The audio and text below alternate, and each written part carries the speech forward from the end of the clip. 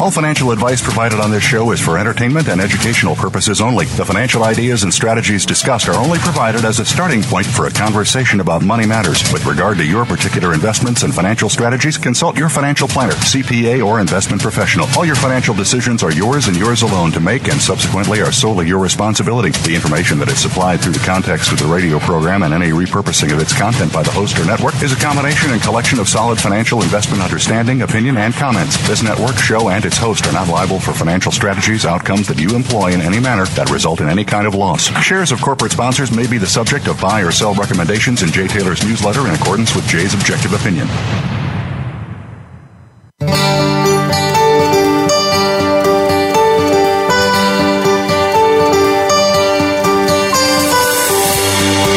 Welcome to Turning Hard Times into Good Times with your host, Jay Taylor. This hour will help investors fix issues and achieve personal gain. Now, here's your host, Jay Taylor. Welcome to Turning Hard Times into Good Times. I'm your host, Jay Taylor. And I'd like to remind you each and every week I'm also the author of a newsletter, Jay Taylor's Gold, Energy, and Tech Stocks. I do want to thank each of you for listening to this show, making it one of the more popular shows in the Voice America Business Channel. Also want to thank our sponsors for making this show economically viable. Our sponsors for today's show are RN Resources, Brazil Resources, Columbus Gold, and Tri-Metals Mining. Well, after the greatest bear market for gold and gold shares that I can remember in my lifetime at least, from 2011 through the first part of this year, it was really terrible. But from so far this year, things are really looking up. In fact, my portfolio is up some 60%, and the exploration stocks are up over 200% so far this year. And it is certainly one of the most exciting times that I can remember. And if we just simply tread water from here on to the rest of the year, it will have been a very successful year. But will we just tread water from here on? And we're going to be talking to Michael Oliver in just a minute or two to get his take on that. What is his work telling him? His very objective work, I would suggest. And so we always value Michael's remarks. He's going to be with me in just a minute or two. Those of you who subscribe to my newsletter know that I work extremely hard to try to understand the fundamentals of these junior exploration companies, to try to understand the geology, the prospects, the economic factors that could go into making a project one day profitable or not. Well, one of the companies that I hold in most high esteem, RN Resources, we're going to be talking to the executive chairman, Ivan Bebek, in just a couple of minutes after our first break. RN Resources is run by Ivan and also Sean Wallace, who together these guys have been extremely successful in the past. They're putting together something I think is going to be their biggest success yet. They have a project in Nunavut and a couple now in Peru and one in British Columbia. All of them look like they could be world-class projects. Tremendous potential for all of them, and so I am extremely excited. It is now my second largest holding among the junior gold shares that I personally own, and of course it is one of my favorites in my newsletter. My main guest today is the distinguished author and past Wall Street analyst, continuing Wall Street analyst actually, John Rubino. And the main question for John will be, what impact, if any, will the Brexit have on the price of gold? And John will be with me following my discussion with Ivan Bebek at about a little past the half hour today. Of course, informed as John is, and as much as I tend to agree with him based on a shared free market philosophy, one thing all of us free market advocates know to be true is that the collective wisdom of markets is far superior to anything any one of us may think. So communists and fascists, like those who seem to run our country these days, don't seem to understand that concept, but certainly Michael Oliver does. He knows that the collective wisdom of markets is superior to anything any of us might know, and he really has some very good techniques for reading the markets and understanding those markets. So I'm really pleased that he can be with us once again. Thanks for joining me again today, Michael. Great to be here. You know, my partner Chen Lin voiced the following view about gold, and I want his view of the markets, the gold markets this year, and he said, and I want to get your take on it. Chen said, and I quote, "As far as gold and gold miners, my view is that we will need to consolidate a little here before the next move. We need to retest somewhere in the 1275 to 1300 area. The gold future positions is close to all-time high, and similar to early 2008, I don't see it as a bullish sign, end of quotes. So what are your thoughts? Are we going to tread water the rest of the year? Could we see some more to the upside before the end of the year? Or are we vulnerable to the downside? I think the vulnerability to the downside is past. I think we've just gone through our major congestion for gold. Remember, we surged into February, went up from the low 1100s to 1260 in a thunderbolt. And then from mid-February, March, April, May, it's 3.5 months, you stayed in a box, basically defined by just below 1200 and just above 1300. Swinging back and forth, and every time there was a downswing, the doubters would come out, and Goldman Sachs would say short it, and so forth and so on. What they were overlooking, or were not conscious of, because they look at price charts primarily, I guess, is that when gold moved up to the low 1100s in early February, our work had a massive annual and quarterly momentum base that was 3 years wide. In other words, if you were building a building, the bigger the base, the bigger the building, okay? We emerged through that, and it was flat, and you could define it with a crayon. It didn't show up on a price chart, but it did on momentum. So when we went through there, we said, this is it. Buy it here, and don't look back. And that buy zone was 1140, 1160. Since then, the lowest we've seen gold is in the 1190s. I don't think you're going to revisit that. I think that was the congestion. That was the correction. Or in the last day of May, we traded down to 1199. That was my projected low, was that pullback that would take out the March low and the April low, which were both above 1200, and do it just by enough to take them out and stop. That's what happened. They blew the price charts through the bottom of those 2 months lows and immediately turned, and next thing you know, you're 1360. All right, so there's probably not a good chance of picking up a lot cheaper gold. Oh, if you drop below 1,300 now, there's a remote chance in the next week or so you might dip into the high 1,200s. I count that as a coin toss at best. But if you see it, I'd buy it. Most of my weekly work, the shorter-term stuff, says any downside now will be a quick stab and you'll go back up again.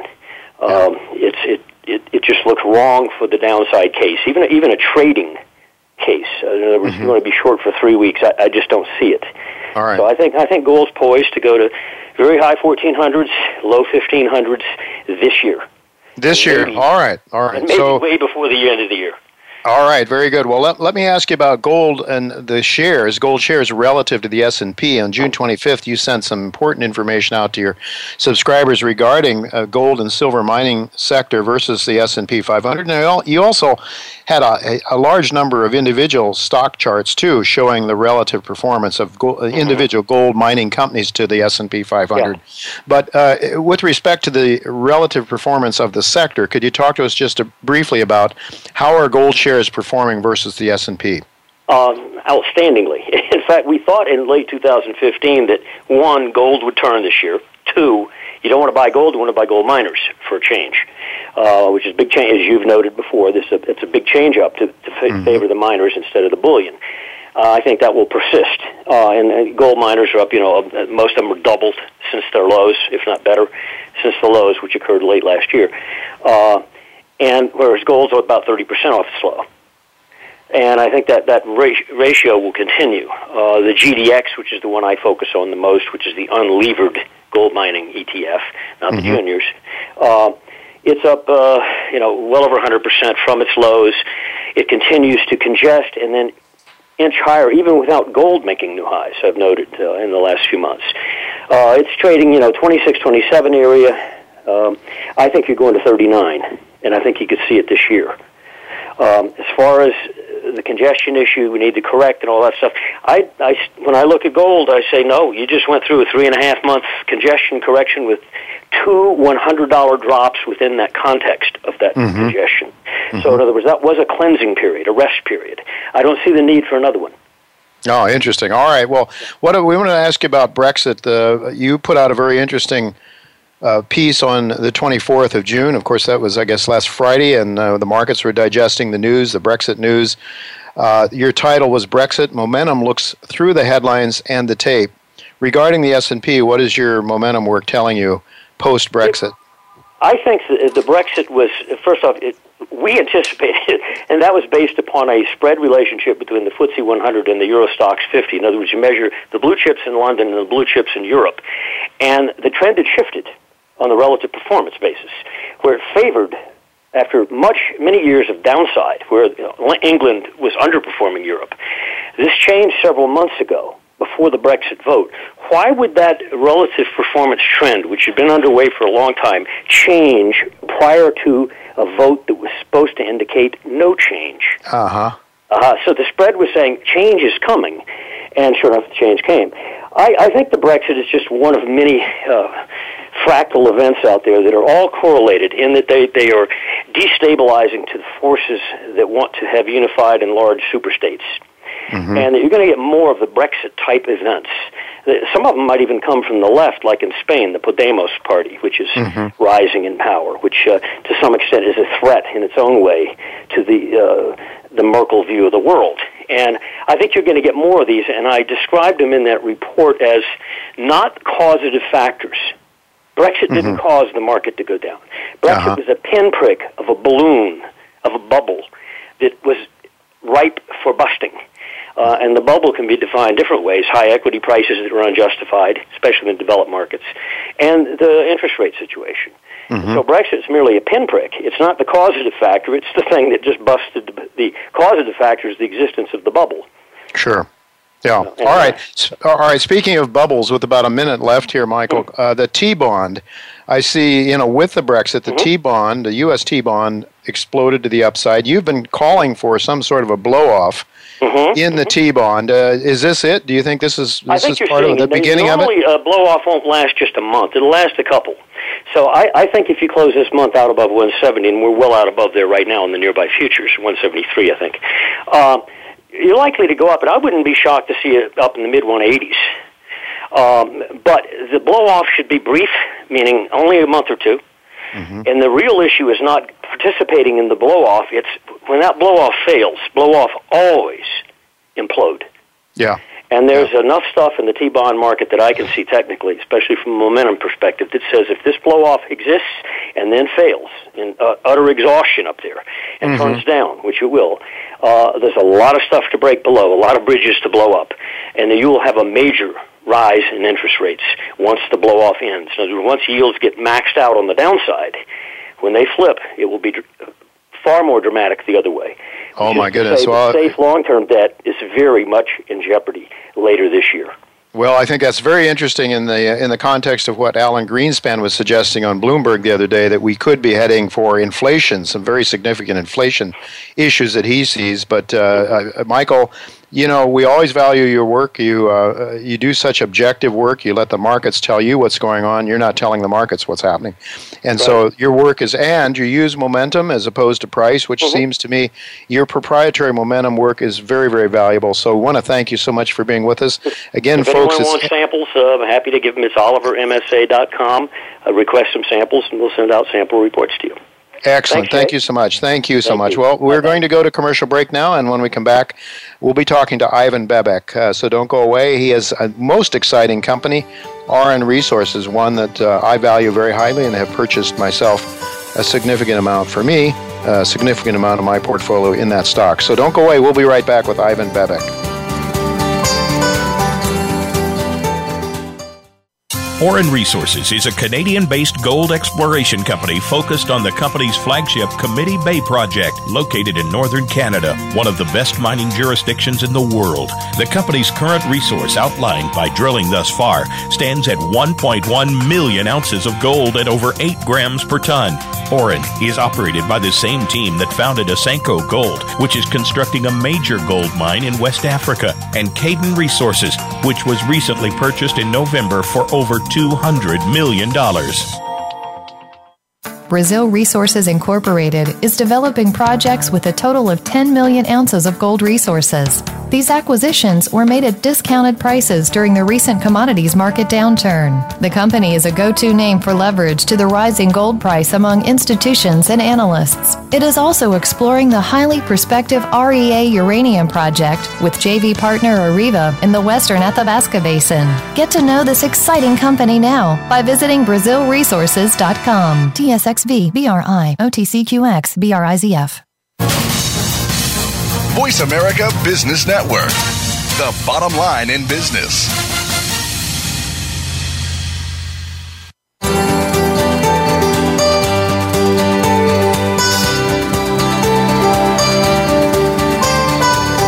You're listening to Turning Hard Times into Good Times with your host, Jay Taylor. If you have a question or comment about today's show, Jay would love to hear from you at 1-866-472-5790. That's 1-866-472-5790. You can also send an email to questionsfortaylor@gmail.com. That's questions, the number 4, Taylor@gmail.com. Now, back to our program. Welcome back to Turning Hard Times into Good Times. I'm your host, Jay Taylor, and I'm really glad to have with me once again Ivan Bebek. Ivan is the executive chairman of RN Resources. He's had over 15 years of experience in financing, foreign negotiations, and acquisitions in the mineral exploration industry. He's been on this show before. He and his partner, Sean Wallace, they've come together to form a couple of very successful ventures in the past, and during a time when the market conditions weren't all that favorable. You'll remember, many of you who listen to this show, Caden Resources was a sponsor of this show, and Ivan was on to talk to us about that. And more recently, we have had Sean and Ivan on to talk about RN Resources as well. And the last time we spoke, the company had a very exciting project actually, and developing it and moving forward a multi-million ounce gold deposit, a prospect for that anyway. That's very exciting, and certainly was the reason that I recommended the stock to my subscribers, and one of the reasons I was very happy to have them on as a sponsor. But now they've come up with something even bigger, and some more prospects, a couple of things in Peru where they've been looking at a long time, and now they've just recently announced an agreement, and they also announced an agreement with a company in British Columbia to pick up something that looks very exciting there as well. So this is one of my favorite stories. I should tell you that it trades in Toronto under the symbol AUG, and you can buy it down here in the States, as I have, under the symbol GGTCF. There's 58.2 million shares outstanding, and trading about $2.20 in New York, or in the U.S. money, and so that gives it a market cap of around $173 million. But I think this is a company that has huge upside potential, and therefore I'm really pleased and honored to have Ivan with me. Thanks for joining me again, Ivan. Thank you. It's a pleasure to be here, Jay. Always good to talk to you guys. You know, it's always good to associate with people who are successful, and you and your partner Sean have been so successful in the past. And I think it's the combination, sort of a rare combination of financing skills and contacts, along with the technical skills that you bring together. And success breeds success. So the past successes have allowed you to bring even more talent in the mining sector, that is technical talent, and you've scoured the earth for some great prospects, and that's what we want to talk to you about, a couple of the new things that you just recently picked up. But before we do that, I'd like you to review the Committee Bay gold prospect in Nunavut, which is in itself, I think, a reason that more than justifies the current share price. But talk to us a little bit about Committee Bay and what your plans are there now. Yeah, sure. Well, thanks for the introduction, Jay. I'm going to give a little bit of color just for a refresher for your audience. Sure. You know, this is our third company that Sean and I have put together, and one thing I will say, when you have successful ventures, you know, it's not what did I do wrong, it's what could I do better, because obviously you're having a successful venture, and you know what we've come together with on Oren is Sean and I have, in the downturn, had the luxury of being able to find one of the best technical teams in the world. And I say that predominantly former Newmont global exploration experts that ran programs globally for Newmont. But in addition, if you saw our press release the other day, we added another gentleman by the name of Rael Lipson, who was the chief exploration geologist for Gold Fields. And why I'm really high on the technical team, outside of the fact that it's going to improve efficiency to discovery, the cost of discovery, it's more importantly because good projects draw really good technical people in. That's a factor that I learned early in my career, and I'm sure Sean would say the same if he was here right now. So you look at Committee Bay, and you look at what it is. It's a 300-kilometer-long greenstone belt, a belt that has high-grade gold from one end of it to the other. It's in northern Canada. There's no question that there's always the question of, can you mine? How expensive will it be to mine? Could you build a mine? That's the number one question we get. The company who purchased our last company, Agnico Eagle, is mining successfully right next to us, a few hundred kilometers away. And then there's a few other fairly big and well-known mining operations up in the north, and we can talk about those later in the interview as well. But ultimately, everything in the north is size and it's grade, and those are the two most important things. It allows you to be able to mine or to find and discover and monetize success anywhere in the world. Canada is the number one place jurisdictionally to be in as far as we are concerned, parts of Canada. You can't get a better place for safety of your employees and for tax rates and for government behavior and whatnot. But ultimately, it's all about the gold to us. The big technical team has picked what they think is a singular asset in the world, being that high-grade gold belt, and it's the Committee Bay Belt. So I talked about 300 kilometers of grade, high-grade gold, very rich gold, previous discoveries. I believe that the company before us had found about 62 different discoveries that were discoveries based predominantly off of outcrop, meaning they would walk along the belt and they would see some rocks that they looked like they'd have gold in them. They would use a rock hammer, chip them, and then drill underneath them. What we kind of bring to the table is an intense, very, very technically driven, intense layers upon layers of technical data is what we drive out of it, and a more modern way of approaching this belt. Our chief geologist, Michael Henricks, and his team have already brought the drill cost down, the exploration drill cost down from $1,000 a meter to $250 a meter, and that's a remarkable reduction in cost, especially if you're going to go drill up north. And so the story behind the Committee Bay asset is not whether or not we're going to find something, it's finding enough ounces that matter. And the question is, how many ounces are there that matter? Well, if you look at some of the other mines like TMAC or Sabina, and you look at the deposits, and when Amaruq is now standing alone on itself, Meadowbank stood alone on itself, you're finding a threshold of about 5 or 6 million ounces of about 6 or 7 grams per ton is kind of the rule of thumb to be a standalone in the Arctic. Mm-hmm. We think that we're on to something much bigger because of the prospectivity and a lot of the targets that have been revealed prior to us and what we've been doing in the last year and a half on this project. We feel that we could go maybe 3 or 4 times that in the next few years. Mm. Not necessarily delineated. We're not looking to delineate at this time. Our goal would be, let's find the footprint of the deposit or the dimensions of the deposit. Let's find the real structures that are carrying this rich gold that we're looking at. But that would be, the first 2 or 3 years of a project that we think you could drill and find gold for the next 30 to 50 years. This is an unreal belt. The amount of gold in it is unreal. That's outcropping. But what's under the 95% of till cover, till is left by glaciers when they slide across the surface, that's what really keeps us up at night. And so our team, predominantly former Newmont World Global experts, are looking at this saying, how can we get underneath that till? How can we explore that in a really efficient manner? And I'd say that Michael and his team have done a remarkable job figuring out a way to sample the tills in a unique way that no one has ever done before.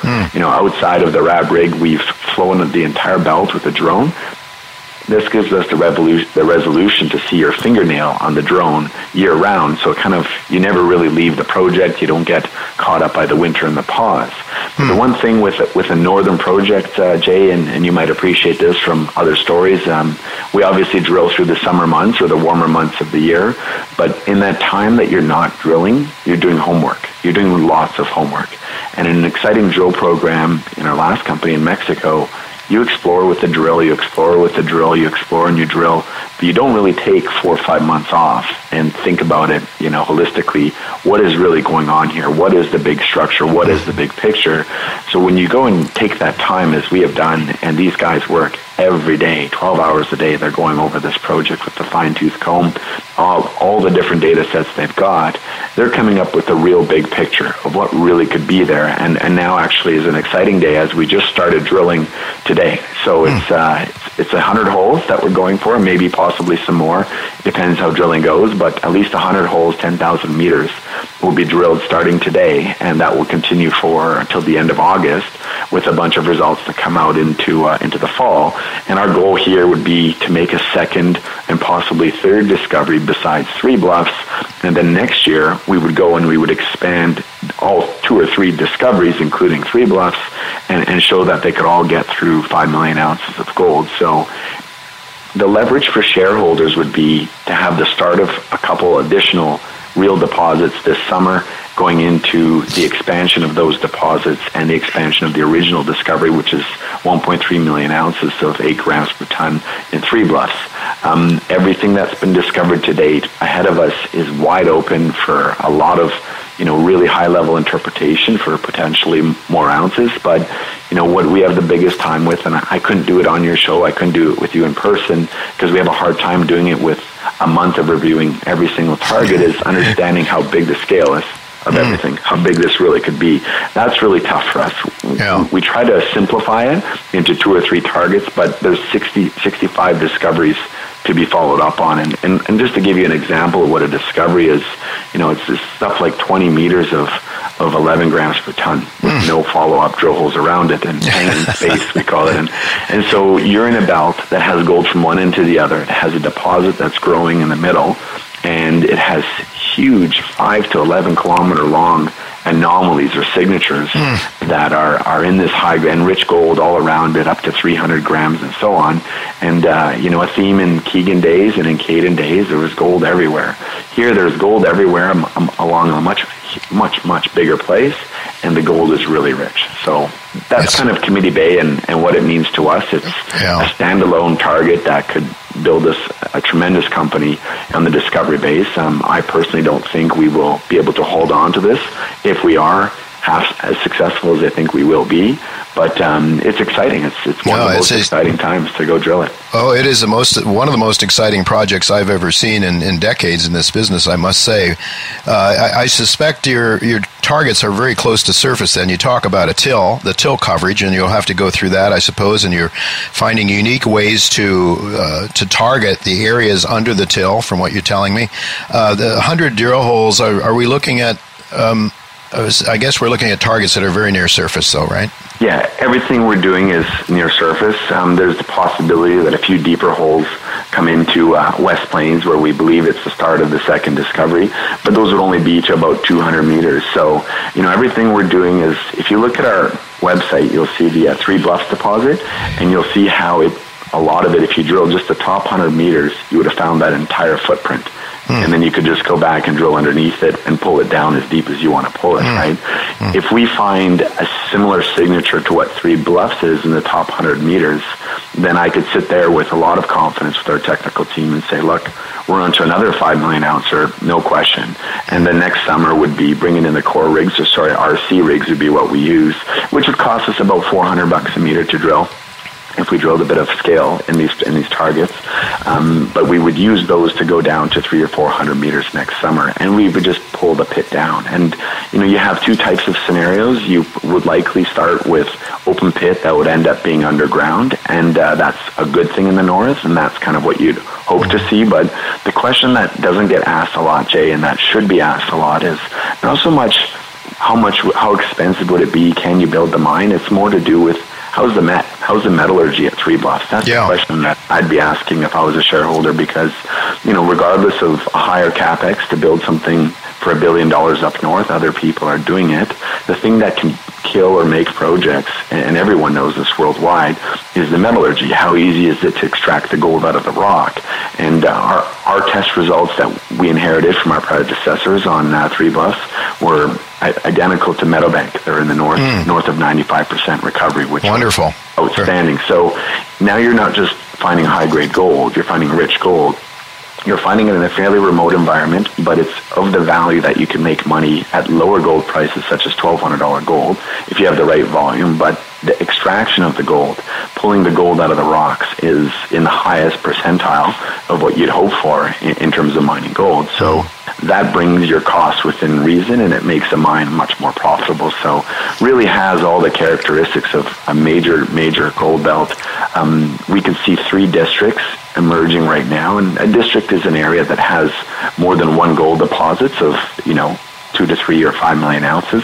We're seeing 3 different areas right now that would be their standalone districts, and then you have the entire belt to consider. So it gets big really fast. It's a very safe place to be. There are no caribou, there's no animals, and I say that because Sabina was recently turned down on their environmental permit with the Inuit. Caribou. The caribou migrating through their ground. And what happens in the north is, 2 things. The day that they announced they didn't get the permit, TMAC was granted permits for as much expansion of their tailings as they wanted. So, it begs us to wonder, maybe there was some issues that were direct between Sabina and the Inuit. We don't know, so I'd refrain from comment there. Sure. But what I can tell you is on the east side of the Arctic where we are, and Meadowbank and Amaruq are, there's no caribou. Okay. We don't see anything like that. It's really remote, and so, there's no concern to us on that basis. All right, Ivan, it's a really exciting story. I mean, this alone is a reason that I'm so excited about your company, but I know that during this downturn in the gold market, in the gold share market, you were on the lookout. Your technical team were scouring the globe for safe places on the globe to work and operate, and for some great targets. And I know that you were looking in Peru for some time, and finally you came through with some news on June 2nd. You picked up a couple of prospects in Peru. Talk to us briefly about what you see with those prospects in Peru. Yeah, sure. And Peru, having a lot of former Newmont experts on our technical team, there's no question that they're really comfortable with Peru. There's a mine down there called Yanacocha. It's over 60 million ounces of gold has been discovered. The gentleman who discovered that was a big part of discovering that as a gold versus a silver deposit, and the team that worked on that deposit is that's how our Peru portfolio came together. So you can imagine that of all the places on the planet that we're familiar with, our technical team is the most familiar with that one there specifically. We have 2 projects right now. We're pursuing an additional one. But the 2 that we have, one is very early stage. It's land that we picked up when Anglo was hemorrhaging non-core assets in the downturn. It's a massive porphyry target. It's in the belt where there's 2.5 billion ton, 0.5% or better copper and gold credits. So that's more of an earlier stage exploration target. We found a very, very, very significant geochemical signature of gold and copper on that already in some early work that we did. So that is something we'll get to later next year.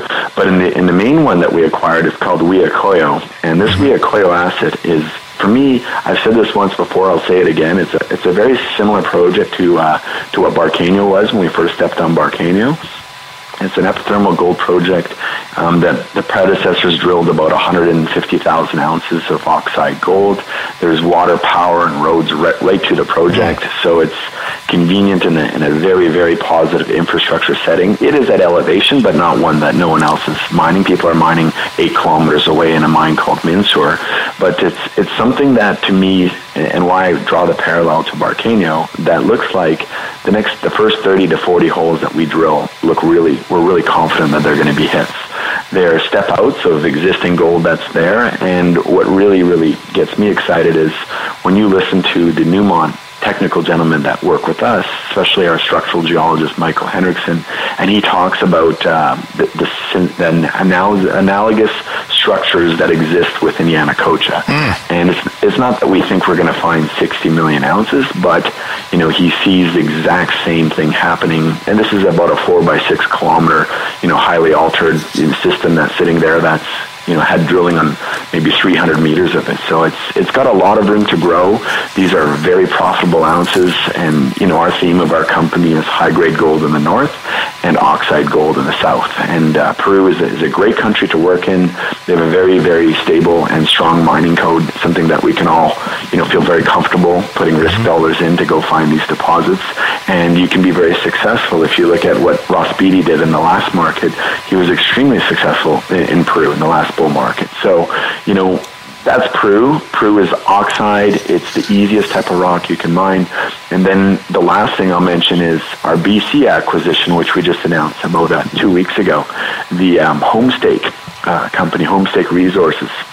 They have a resource of about 1 million ounces of 9 grams gold equivalent. It's gold, silver, a bit of lead, and copper.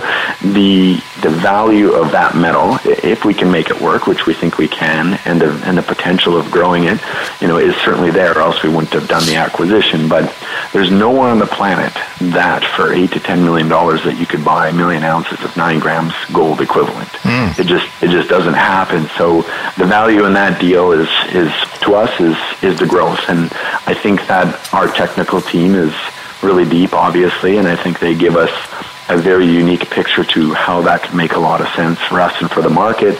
And I think shareholders can look forward to, once that deal is acquired, to us starting to work on it. And I think shareholders would see, although it's only 1 million ounces of 9 grams as a first look, there's a very meaningful reason of why we've done it, and I think it will be something that is extremely profitable because of where it sits, its access to infrastructure, and the richness of the grade, and it's just something that I think will have really good numbers going forward. Well, it's really another exciting prospect. I think, though, that with your operations in Peru, it means we might be treated to some regular drill results then during the winter months or during the colder times of the year, perhaps.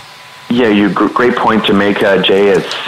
It's coincident. Peru is standalone. If that was all we had in the company today, we could market it and we could show the market with a bit of work on it how it stands alone as we sit here without Committee Bay, without BC. But our drill program started today in Committee Bay. It'll complete in August. As those results come back from Committee Bay, which, as you know, if positive, they're usually really good catalysts for your market. We will start the trenching and the groundwork in Peru, and that will lead up to a drill program starting in January. So, and then followed by Committee Bay, and then followed by BC, and then back to Peru. So what I can tell you and investors listening on the line is the next 3 years, and this is foreseeable targets that we want to drill, we can see ourselves drilling 80-90% of the time. And this won't take away from the homework that I mentioned earlier in the call, because the Committee Bay team, once done in processing drill results, they will be doing their homework on those results as we're starting to do work in Peru with the Peru team, right? And this is something, having 8 world experts on the team, each with their own disciplines, we get to move through data at a much quicker pace than the typical junior would. And so we certainly have the depth of technical people to work on these assets, but it's the sharpest or the steepest point of any exploration curve, and the most exciting part is drilling. Absolutely. Because that's where the discovery is made. If you're not drilling, you can't make a discovery. That starts today, and our ambitions is to drill for the next 3 years. This is by known targets, not by guessing on future targets. There's a lot of stuff worth drilling, and so now it starts. It's the exciting part, and hopefully, the market looks like it's going to complement us in the gold space. With the Brexit and the low rates and the future outlook post-election, I think our timing is quite surreal. Between all the companies that we've had to date, not only is this the best portfolio assets, this is the best market timing that we've had, and I should make that point because we've. Hayden was a downturn market. You saw that. We still delivered tremendous value on that asset. Keegan was up and down, and it's coming back up. But, this market here, as we sit today, I think we're in the early stages. We're in the first few innings of a 9-inning baseball game. Yeah, I would agree, and I just think it's an extremely exciting story. But unfortunately, that's all the time we have. Thank you so much, Ivan, for being with us today, and I hope that we can talk again soon for an update. Thank you very much. It was a pleasure being on your show. Well, folks, don't go away, because after the break, John Rubino will be with us to talk about his thoughts on what the Brexit might mean for the price of gold.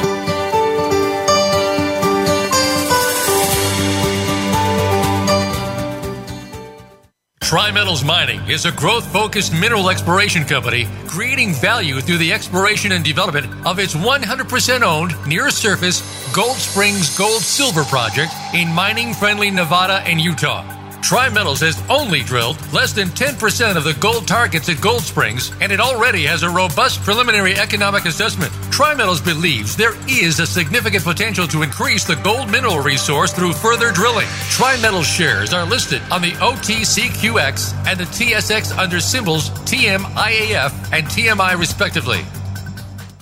Brazil Resources Incorporated is developing projects with a total of 10 million ounces of gold resources. These acquisitions were made at discounted prices during the recent commodities market downturn. The company is a go-to name for leverage to the rising gold price among institutions and analysts. It is also exploring the highly prospective REA uranium project with JV partner Areva in the western Athabasca Basin. Get to know this exciting company now by visiting BrazilResources.com. TSXV BRI OTCQX BRIZF.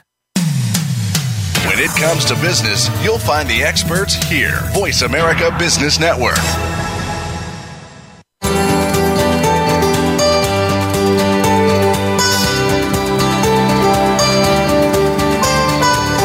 You're listening to Turning Hard Times into Good Times with your host, Jay Taylor. If you have a question or comment about today's show, Jay would love to hear from you at 1-866-472-5790. That's 1-866-472-5790. You can also send an email to questionsfortaylor@gmail.com. That's questions, the number 4, Taylor@gmail.com. Now, back to our program. Welcome back to Turning Hard Times into Good Times. I'm your host, Jay Taylor, and I'm really pleased to have with me once again John Rubino. And you should be sure to go to dollarcollapse.com to keep up with John's work, as well as the works of other authors who write there. A lot of really good stuff there at dollarcollapse.com. John has authored quite a few books, actually. I suppose the one that's best known might be The Collapse of the Dollar, that he and James Turk co-authored, and a more recent one, The Money Bubble, What to Do When It Collapses, also co-authored by John Rubino and James Turk. Both very much worth your reading, and also dollarcollapse.com. Go there, very much worth your time to get John's latest take on various markets. Thanks for joining me again, John. Hi, Jay. Thanks for having me back on. Always good to have you with me. We've titled today's show, or at least the idea of today's show is, what impact, if any, will Brexit have on the price of gold? First of all, I hear there's a lot of people suggesting that maybe Brexit won't even happen, that in fact there could be a veto that comes out of Scotland, or there could be that it's non-binding, and therefore the politicians don't really have to pay attention to what the British people want. Do you think Brexit is going to happen? Well, I think Britain leaves the front pages pretty soon here, because now comes 2 years of basically grunt work, right? First, they have to figure out who's in charge of the different political parties, because both David Cameron and Jeremy Corbyn of the Labour Party are out, apparently. And so the next few months will be kind of internal electioneering, where they try to figure out who's going to run the country. And that's not really very important to the average American or to the financial markets. And then they got to negotiate with the EU over the terms of Brexit, should they go ahead with it. And that's not going to be that interesting either, because it's going to take a really long time to knock out, the details of trade deals and stuff like that. So Brexit, I think, is over as a big story. But what it represents is very interesting, because it's the first domino to fall in what might be several, maybe more than several dominoes. Because now that the other anti-EU, anti-Euro, anti-austerity political parties out there see that it's possible to strike a blow against the European Union, you're going to see similar kinds of movements spring up in other countries, and they're going to be energized by Britain's success. National Front in France, for instance, is headed by Marine Le Pen, who is now the most popular individual politician in France and is anti-Euro and anti-European Union. So let her win the next presidency in France, and we'll see a Brexit-style movement in France, except it'll be called Frexit. And that will throw the global financial markets into an absolute tizzy, because France is central to the biggest economic bloc in the world. And, Britain can leave because they were always peripheral, so they're not a mortal threat to the European Union. But let France try to leave, and it's game over.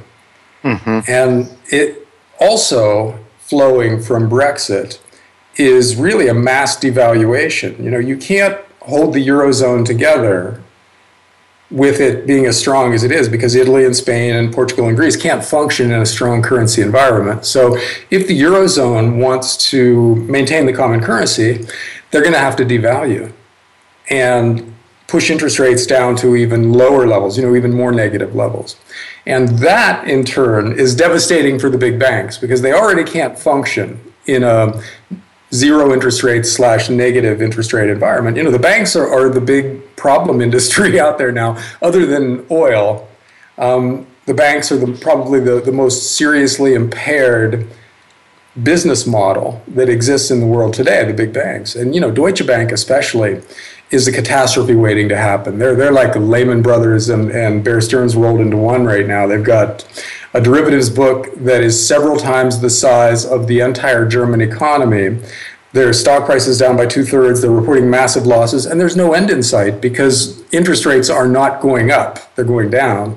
And the lower interest rates go, the more of a problem that is for big banks. So I think the process that Brexit was a part of was already in progress. It was already happening, but Brexit turbocharged it.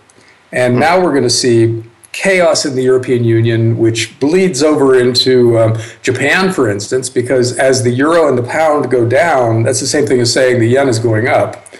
And they're desperately trying to devalue the yen, but they're failing. And the yen keeps getting stronger, which is going to, first of all, make their massive debt load even harder to manage. And second of all, impair their exporting industries, which is basically all Japan has going for it. So yeah, everywhere you look, things flowing out of Brexit are threatening other parts of the global financial system. So Japan's currency getting stronger is hurting its export business, I guess, huh? Because it's relative to the euro. The euro's getting weaker, forcing Japan's yen higher relatively. Yeah. Currency valuations, when you say, the yen is strong and the pound is weak, what you're really talking about is relative to each other. There is no objective measurement of currencies out there in a fiat currency world. So if one goes down, another one has to go up by definition. And it's the yen that is now going up. And Japan, it might be the country least able to handle a rising currency. So they're also, like Deutsche Bank and like the European Union in general, Japan is a time bomb and the fuse is lit. And the coming year, we'll probably see one of these things blow up. It might be Deutsche Bank, it might be the Eurozone spin out of control, it might be Japan having a currency / debt crisis. There's no way to know who's going to be first. But those things, when they happen, will be bigger than Brexit. And, already Friday was the biggest single day loss of equity market value in history. We lost $2 trillion of wealth that just evaporated that day. Mm-hmm. And there's no reason to think that something much, much bigger than that isn't on the horizon imminently. Yeah. Well, that's a very frightening thought because all manner of chaos can break loose from that if countries go broke and banks can't pay and you can't get money out of your out of the machines at the bank. What happens, John? You start to have utter chaos utter chaos. It's very frightening in a way when you think about it. But yeah, I wanted to ask you. So the winners and the losers. I mean, so you can, I guess, speculate on. Well, not more than speculate. You're seeing what's happened already to Japan. The U.S. dollar has gotten stronger as a result in the last few days since Brexit. But as you say, Japan probably less able to handle a stronger currency than the U.S. is. But so and then corporately, you're noting. In fact, you put out a very good piece. I think it was today or yesterday, perhaps. You were talking about comparing the precious metals miners to the banks. The banks' share prices have just really tanked since Brexit. I guess that's the time frame that you're looking at, or was it longer? I'm not sure. I just saw your piece. The bankers are the big loser, the big segment loser in this thing, as you see it? Yeah. Well, the chart I put up was just for one day. It was Friday with the banks just getting crushed. I put up a chart of the stock prices of major banks. Yeah, and I'm several looking at of them, it. Are down double digits. 14, 16, 18% in one day. Yeah, that's gigantic for something as big and stolid as Credit Suisse or Deutsche Bank. Those kind of moves almost never happen, nor should they ever happen. Yeah. John, I'm looking at your chart now. Credit Suisse lost 14.87%, Deutsche Bank 16.32%, BNP 16.75%. I mean, that's just astounding. In one day. Actually, that was intraday. It might have been worse by the end of the day. Yeah. Well, it's amazing. And then, of course, by contrast, we see the gold shares went up very dramatically. The majors, at least, on that day. So this is really very interesting. I noticed in terms of gold, on Bloomberg, there was a report that the Chinese investors rushed out on Friday to buy huge amounts of a gold-backed ETF there. It jumped 191 million last Friday. So Chinese are buying a gold ETF. Do you have any sense of whether this is just paper gold or is it real gold? And I mean, with respect to our own ETFs, even our own gold ETFs, I know your colleague James Turk has written some things in the past questioning the legitimacy, or let's say the reality of gold ETFs actually owning and holding the gold. But do you have a sense as to whether that means that gold, actual physical gold, is being taken off the markets? Do you think that that's the case, or is it just people buying virtual gold, as many Americans seem to think if they buy their ETF or whatever that they're actually owning gold itself? Well, it's probably both. The Chinese like their physical gold, culturally. And the government has been buying 1,000 tons a year or so for a decade now. And they have an awful lot of gold, much more than they're admitting to right now. And they've been encouraging their citizens to do the same. So China is a big buyer of physical gold. And these ETFs, they vary in quality and in covenants. And some of them, like GLD, for instance, the big one in the U.S., is a trading vehicle, but it's not a way to actually own gold because, according to their rules, they don't necessarily have to have all the gold that they would need to cash out everybody who wanted to cash out. If everybody took their shares and tried to convert it to gold, there's not that much gold in their vaults. So that is a trading vehicle. If you want to bet on gold going up this week, that's a really simple, convenient way to do it. But if you want to own gold for the next 10 years as a way of preserving purchasing power, that's not your vehicle. There are other funds out there, and I don't want to name names because I am not an expert in the details of every single fund. I don't want to leave one out or mistakenly put one in one category when it belongs in another. But there are some that are set up a lot more legitimately as far as allocating your gold to you goes. And so those are reasonably good proxies for physical gold, but there's no real substitute for actually owning the stuff and having it in hand. That's the core of your portfolio. If you want something that is absolutely guaranteed to be yours going forward, then you got to own it yourself, and the next step beyond that is to have it be stored for you in a super safe, insured vault by somebody who's got a legitimate history of doing that for customers. And James Turk's Gold Money Company was designed to do that a decade ago and has done a good job since then. So the mining stocks are a separate thing, and they're the things that have gone up most lately. The gold has gone up a few $100 an ounce. Some of the mining stocks have quadrupled in that time. And the reason for that is this, and by the way, Jay, I'm sure your listeners know that you are one of the world's experts on this subject. So I'll just speak briefly. Well, thank you. That's very kind of you. I don't know how, I work hard at it, Jay. Work really hard at it, and we look at the fundamentals of exploration companies. And I would say that the most exciting stories, the ones that gain the most percentage-wise, are the small exploration companies that are successful in their exploration efforts. So my area of expertise is more in trying to find the explorers that can be successful. And in down markets, there's no money at all for those companies, and they basically go into hibernation, and the share prices, there's no liquidity. We've come out of that. There's no liquidity, but when there is, and when they start to find some and start to build up a resource, then these share prices can rise very, very dramatically. We're just talking to Aron Resources, which I think is one of the best out there. But one thing I'd like to ask you about, John, is that during the 1930s, when we had the depression of the 1930s, and gold was confiscated. I mean, we can ask you whether you think that's a possibility again, and I'd like to get your thoughts on that. But during the 1930s, when gold was confiscated, of course, the miners were allowed to continue to operate. In Homestake, for example, it went up several fold. I think, I can't remember exactly how much. While the stock market lost 90% in its worst time, the Dow, the gold shares went up 4 or 5 fold, something like that. You think that's a possibility in the future, that we might see a confiscation or a requirement for turning in gold? Because you mentioned China and Russia, I know, is building up their gold reserves tremendously. They're building the new Silk Road. They're consolidating their own trading environment, their own economy over there, in part because the United States is freezing them out and trying to compete with them in Asia and so forth.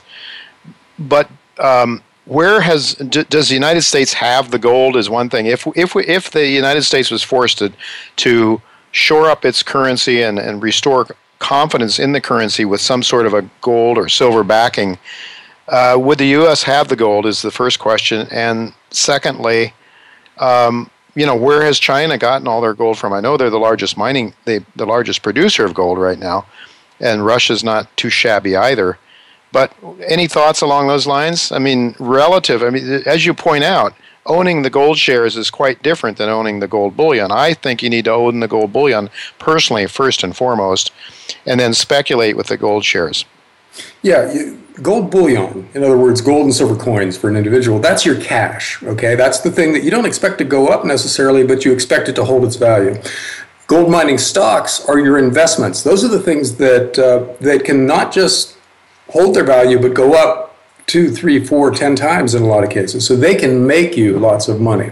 And you combine those two, and if gold goes up versus dollars and euros and yen, you do very well. Your portfolio succeeds where a lot of others fail. Now, as for where China is getting its gold, that's a big, interesting point of debate in the precious metals community, because the world doesn't produce enough gold, the world's gold mines, to satisfy China, Russia, and India each year. They're getting more gold than is produced by the world's gold mines. So it must be coming from somewhere. And speculation is that it's some of the big Western central banks shipping their gold to Switzerland, who then melt it down and reform it into bars that are of the size that the Eastern buyers like, and shipping it to Hong Kong or Shanghai or wherever. And so it's not clear which Western central bank is tapped out, or if they're all equally, dipping into their vaults and shipping gold east. But it's coming from some central bank in the West. And the British Central Bank, the Bank of England, is one of the prime possibilities. And we don't know what the U.S. is doing, but we've got, in theory, the most of anybody. So we could most easily satisfy Chinese demand. But still, there's a limit. We don't have infinite gold. Yeah, there really is a limit. Unfortunately, there's a limit on our time. My engineer is telling me only 1 minute left to go. John, just one quick question, and I need a quick answer. Is Brexit deflationary or inflationary? Well, it's probably both, because if it causes a debt crisis, that's deflationary. If it causes everybody to devalue their currencies, that's inflationary. And just like today's world pre-Brexit, we got these two big forces out there contending, debt deflation versus monetary inflation, and it's not clear who wins. All right, we're going to have to leave it go at that, John. Unfortunately, we are going to talk about next week to Ron Paul, who I know is the ultimate inflationist. He believes it will end that way. Sorry to cut you off. I know there was so much more to talk to you about. We'll have you back again sometime real soon, John. So thanks again for being with us. Well, folks, that is all the time we have for this week. Next week, as I mentioned, Ron Paul will be with us, and I hope that you'll join me. Until then, goodbye and God's blessings to you.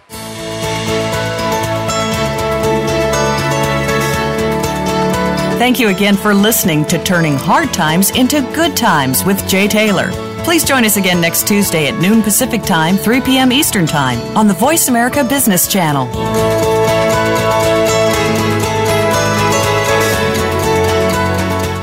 Tri-Metals Mining is a growth-focused mineral exploration company creating value through the exploration and development of its 100% owned, near-surface Gold Springs Gold-Silver project in mining-friendly Nevada and Utah. Tri-Metals has only drilled less than 10% of the gold targets at Gold Springs, and it already has a robust preliminary economic assessment. Tri-Metals believes there is a significant potential to increase the gold mineral resource through further drilling. Tri-Metals shares are listed on the OTCQX and the TSX under symbols TMIAF and TMI respectively.